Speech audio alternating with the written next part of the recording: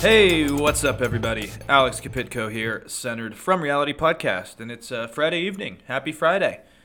As I say about every episode at nauseum, today it's not cold, but it's windy and dark and gloomy, and the sun, I don't really know if the sun exists anymore here, so there's always something. Always something, you know. You can't, I was telling my mom this, I'm like, it would be nice if one day we just had like, I don't know, 50 degrees with sun, no wind, no cold, nothing. Just a kind of normal, moderately fall-like winterish day. But no, can't have that. So anyways, probably a little bit shorter episode today. Going into the weekend. We'll be back on Monday. But first off, I just wanted to say the economy is just really fascinating me right now. For example, numbers have just come out from November, and more jobs were added in November than expected, mainly in leisure and healthcare services. Also, people are spending more than ever before going into the holidays. Wages jumped 5.1%. I guess if you just heard me say that, you would go, damn, things are looking up. But then you look at inflation, for example.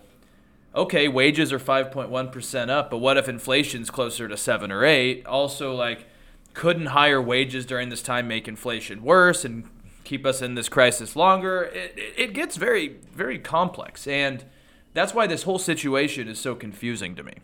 It really is confusing to me because it's not your typical just standard pre-recession or booming economy, because people's savings rates are not as good. People are less likely to have more than they're making. The housing market is a nightmare. The Fed keeps announcing that they're more likely to keep raising interest rates. I am just really perplexed. Then you have like some people predicting a recession. Of course, there's always going to be a recession in the type of economy we have. So I guess if you keep predicting it, eventually it's going to happen.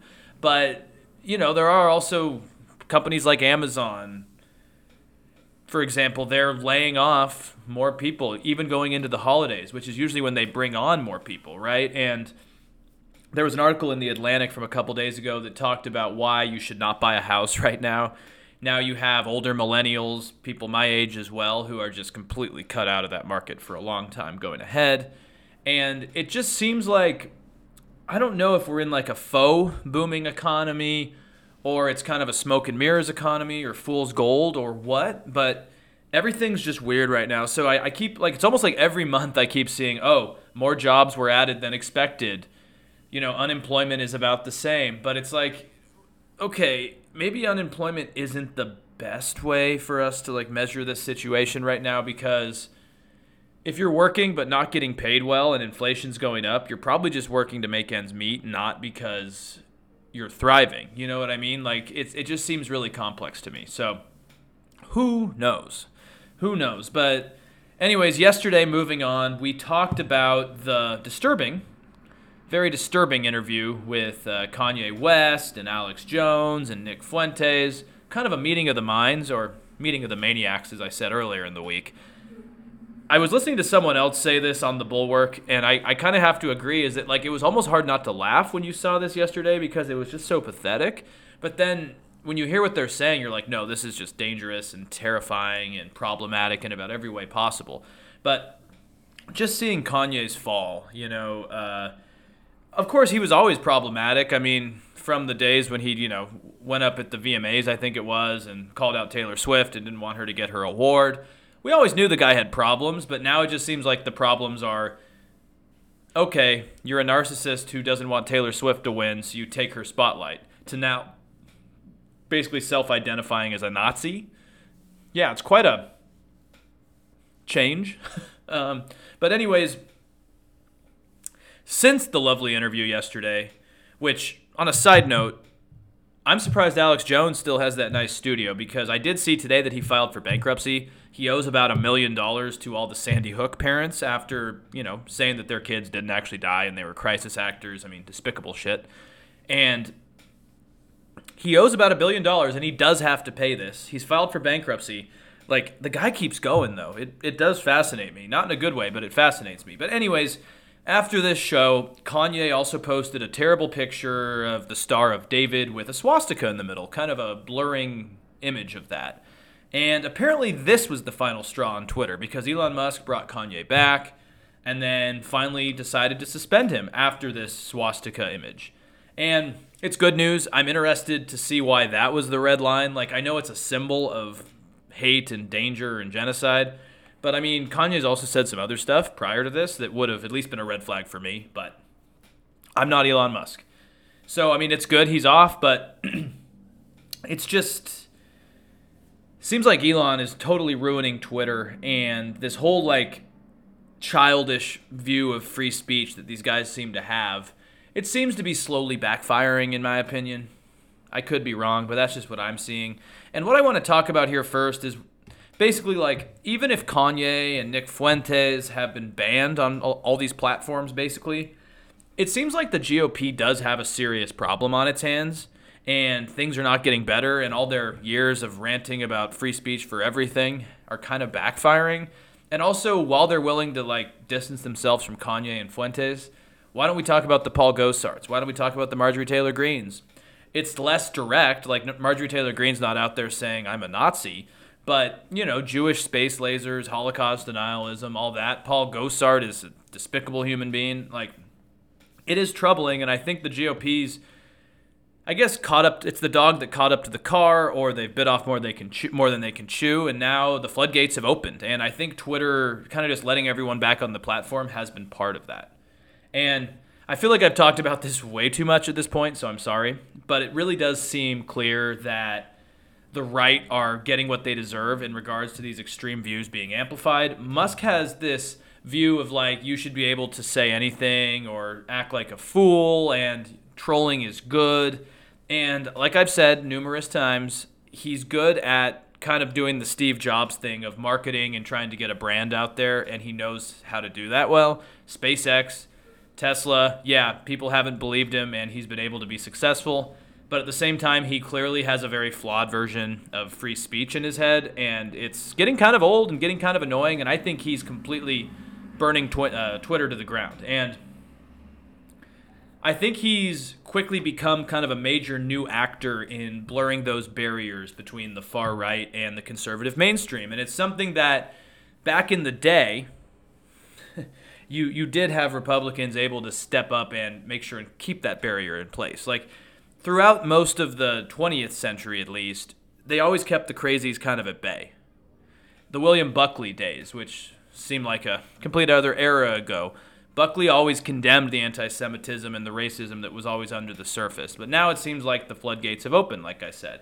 And Elon Musk has not helped that. He is restoring the Twitter accounts of figures banned for the promotion of violence, intimidation, misinformation, whatever else there is out there. And yeah, he took off Kanye. But like I said earlier, what about Paul Gosar?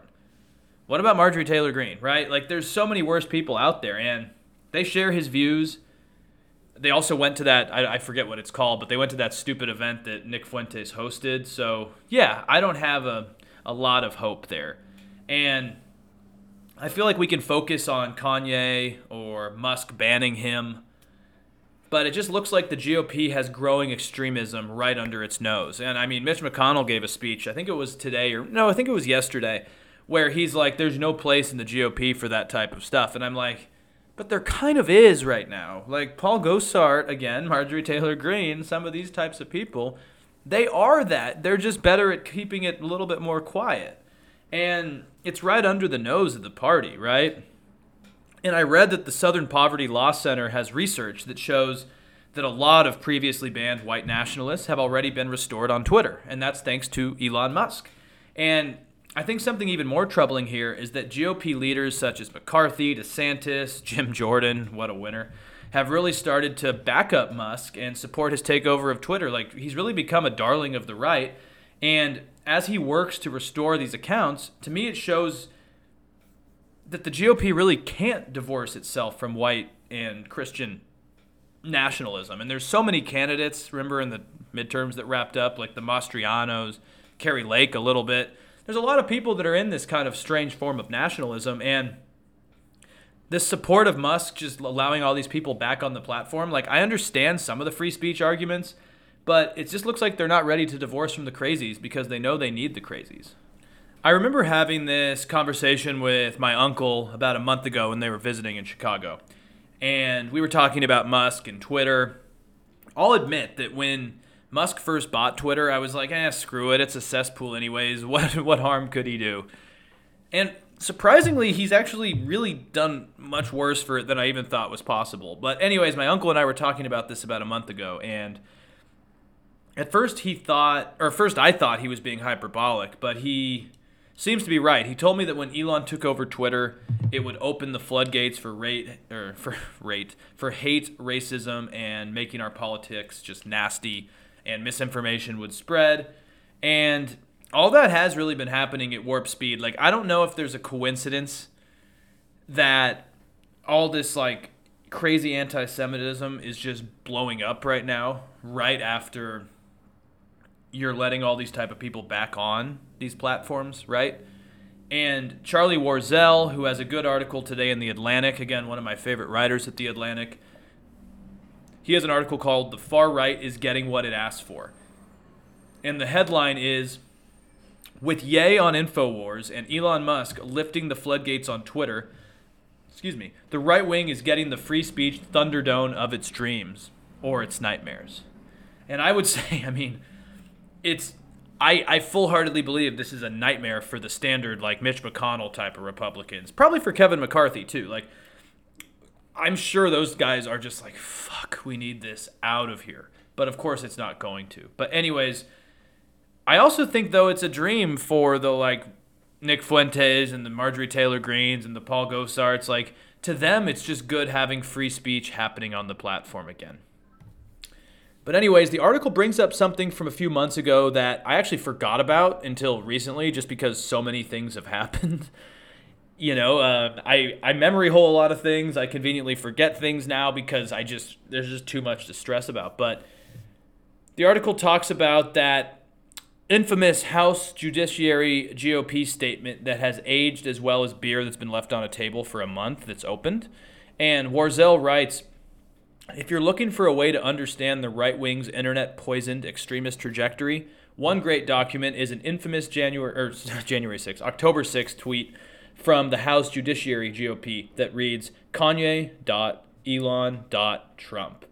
This tweet was likely intended to own the libs by adding Kanye to an informal Avengers-style list of supposed free speech warriors and truth-tellers.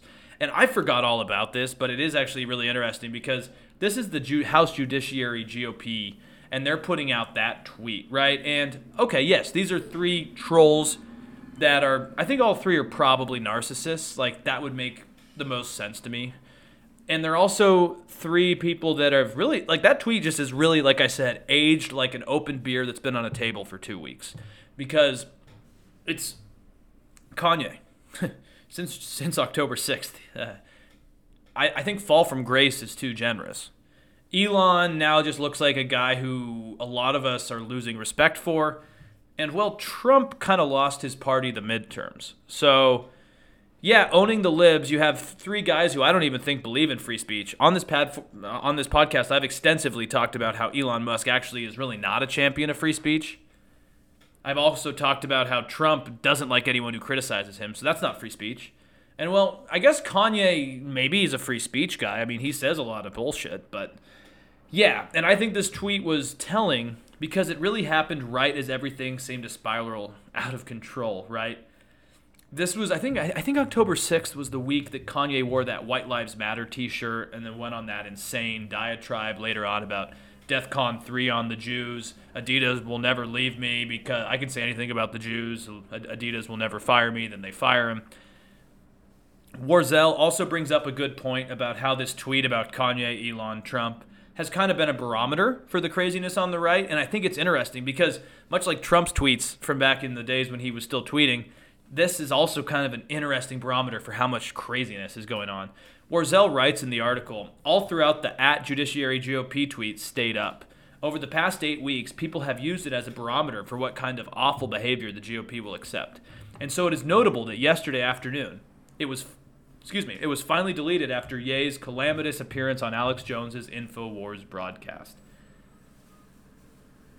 So, It wasn't the meeting with a white supremacist who says we need to put women in their place with violence. It wasn't Trump meeting with both of these guys. It wasn't Kanye saying, some troubling things about the Jewish community. It wasn't Elon letting white supremacists back on Twitter. But it was finally after Kanye just openly said he's a Nazi. So I think we see where the line is. Apparently you can pretty much go up to that line and they'll still support you. But once you cross it, it's too far. So isn't that nice?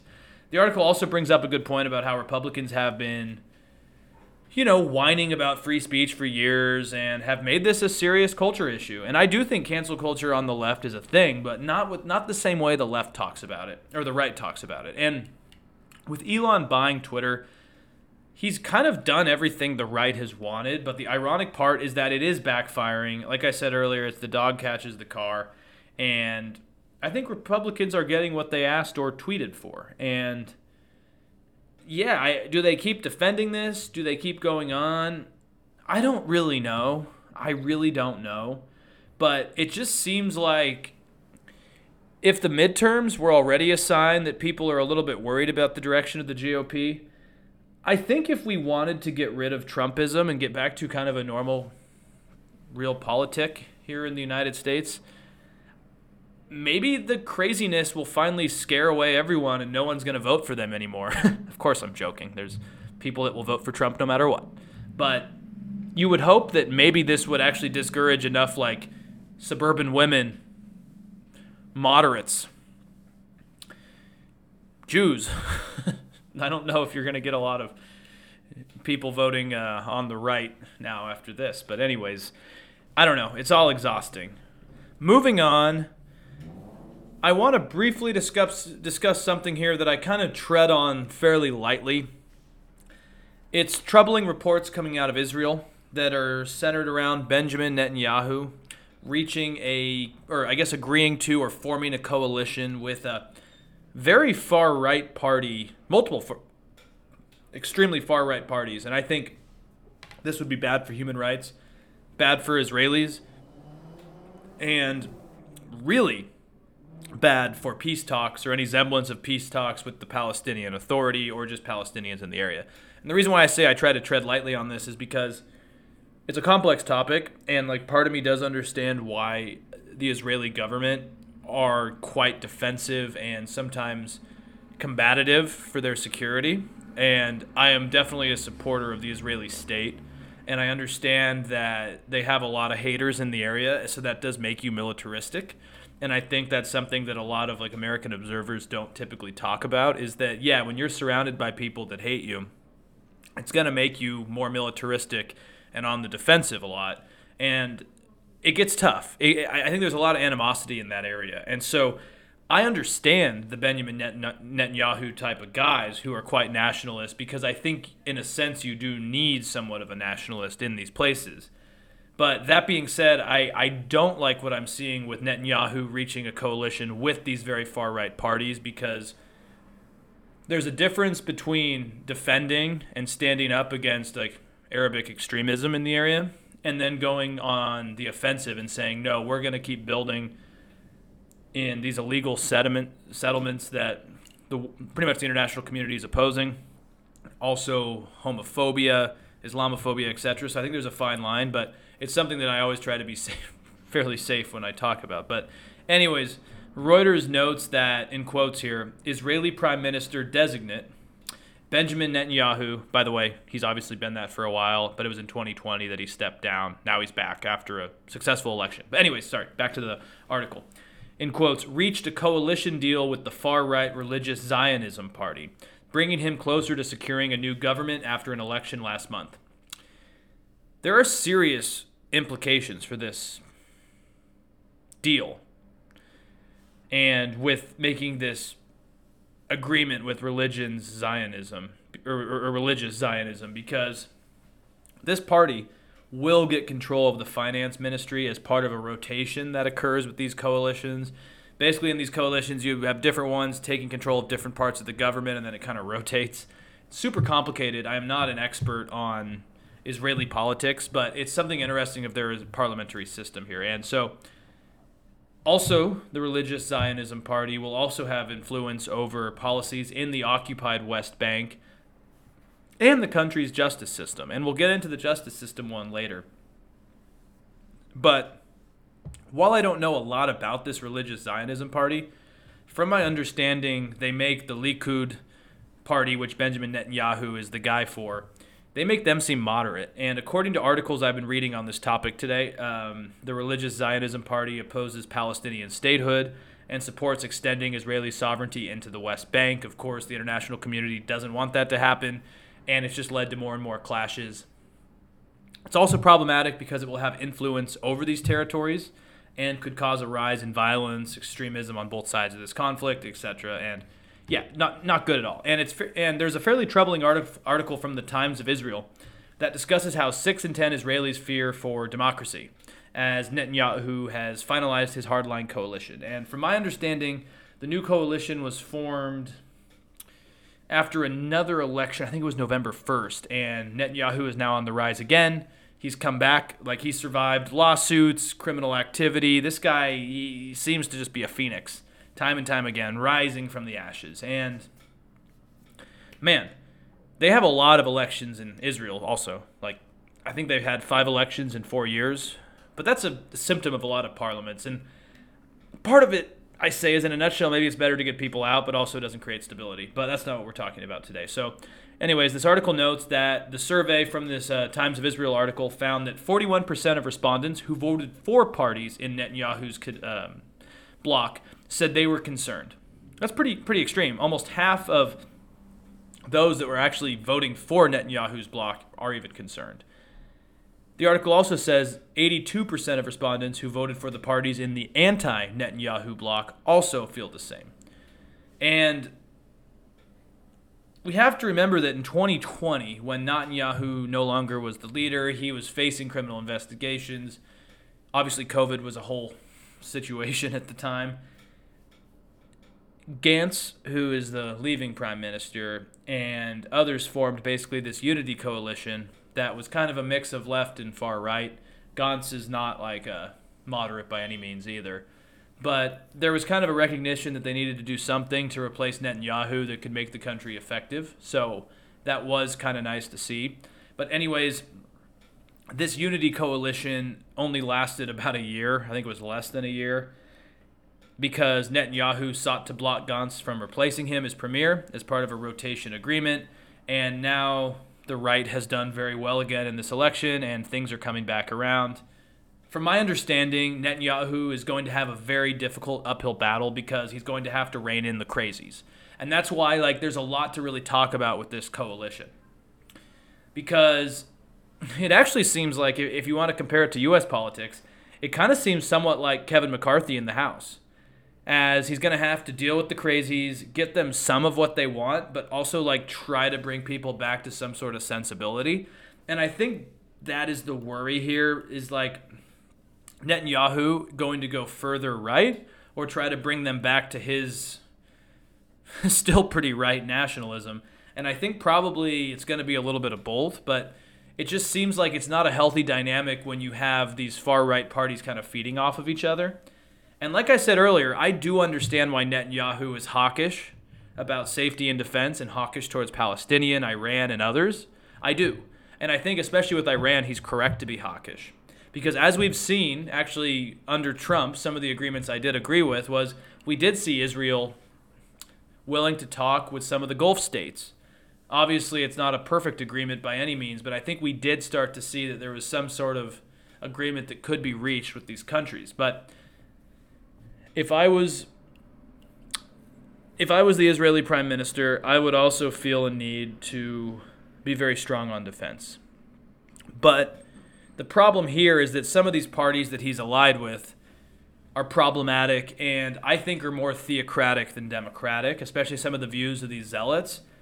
Also, Gantz, as I said, the outgoing prime minister, he's said that Netanyahu would probably tear the state apart if he doesn't manage to rein in the extremist parties he's bringing into his coalition. And again, that somewhat reminds me of the whole Kevin McCarthy thing, is are you going to bring everything down? Are you going to be able to keep the crazies at bay? You're playing with fire here. And The Times of Israel also has an interesting point. The article writes here in quotes, Netanyahu has already signed coalition deals with the far-right Otzma Yehudit, also the religious Zionism, as I mentioned, and Noam parties, and is slated to finalize agreements with the ultra-Orthodox Shas and United Torah Judaism parties in the coming days. So that's a really fun mix because, look, I don't care what your views are, but I think the problem here is that you have just the religious extreme coming into fruition here. And I actually saw that the mayor of Tel Aviv is concerned about Israel becoming a fascist theocracy, which is always fun. And while maybe that's an overstatement or a little bit too early, I do think that there's evidence that some people in Netanyahu's coalition are not great and probably would prefer a theocracy, right? For example, the Noam party is quite homophobic, and they will be able to have enough power to use state funds to run what they call the new National Jewish Identity Government Agency. And from what I've understood is they also want to be involved in crafting education policies in schools that are very anti-LGBTQ+. And that's, I think, why the Tel Aviv mayor is concerned about what would happen in schools and what does it even mean, national Jewish identity. It would be like if I'm like, hey guys, I want to start a national American identity. What does that actually mean? What does that entail? And when you start putting a box around what an identity is, you're always going to cut people out of it. And that's where you start getting into the us versus them dynamics of fascism. Then there's the head of the religious Zionism party, which I've talked about extensively.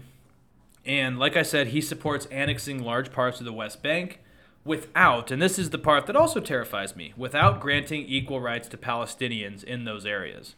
So you're going to have a two-class, double-tiered society, which is always troubling. He also campaigned, this is a fun one, he also campaigned on passing legislation that would cancel 2 of the 3 charges that Netanyahu faces in his criminal trial, right? Because I said they would take over the justice system during the rotation. So that's another road to fascism, is the guy who's done crimes, you're going to get rid of them because he's a leader, and it's punishment when it happens to the others, but not to the leader. And look, I think the United States needs to continue extensive support to Israel. I always would support the two-state solution. I think there needs to be talks. But again, I do understand why the Israelis are somewhat paranoid and defensive and support strong military to protect their borders. I've always been a huge proponent of that. But I also saw that since 2009, a member of the Likud party said that Netanyahu has completely, since 2009, stepped back from the two-state solution. Now you have guys in there who don't even believe the Palestinians have a right to their land. Yeah, it's not good. It's not good, and I think we could see definitely more human rights abuses. And then we get to the difficult international conversation of what happens when a place like Israel keeps somewhat violating international law and keeps building these settlements in the West Bank. What happens? You know what I mean?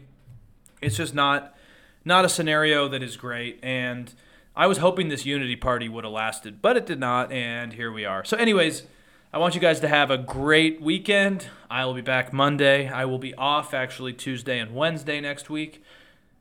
Maybe I'll try to put out something on Tuesday before I'm out of town. But anyways, yeah, Monday for sure. Have a great weekend. Stay safe and sane.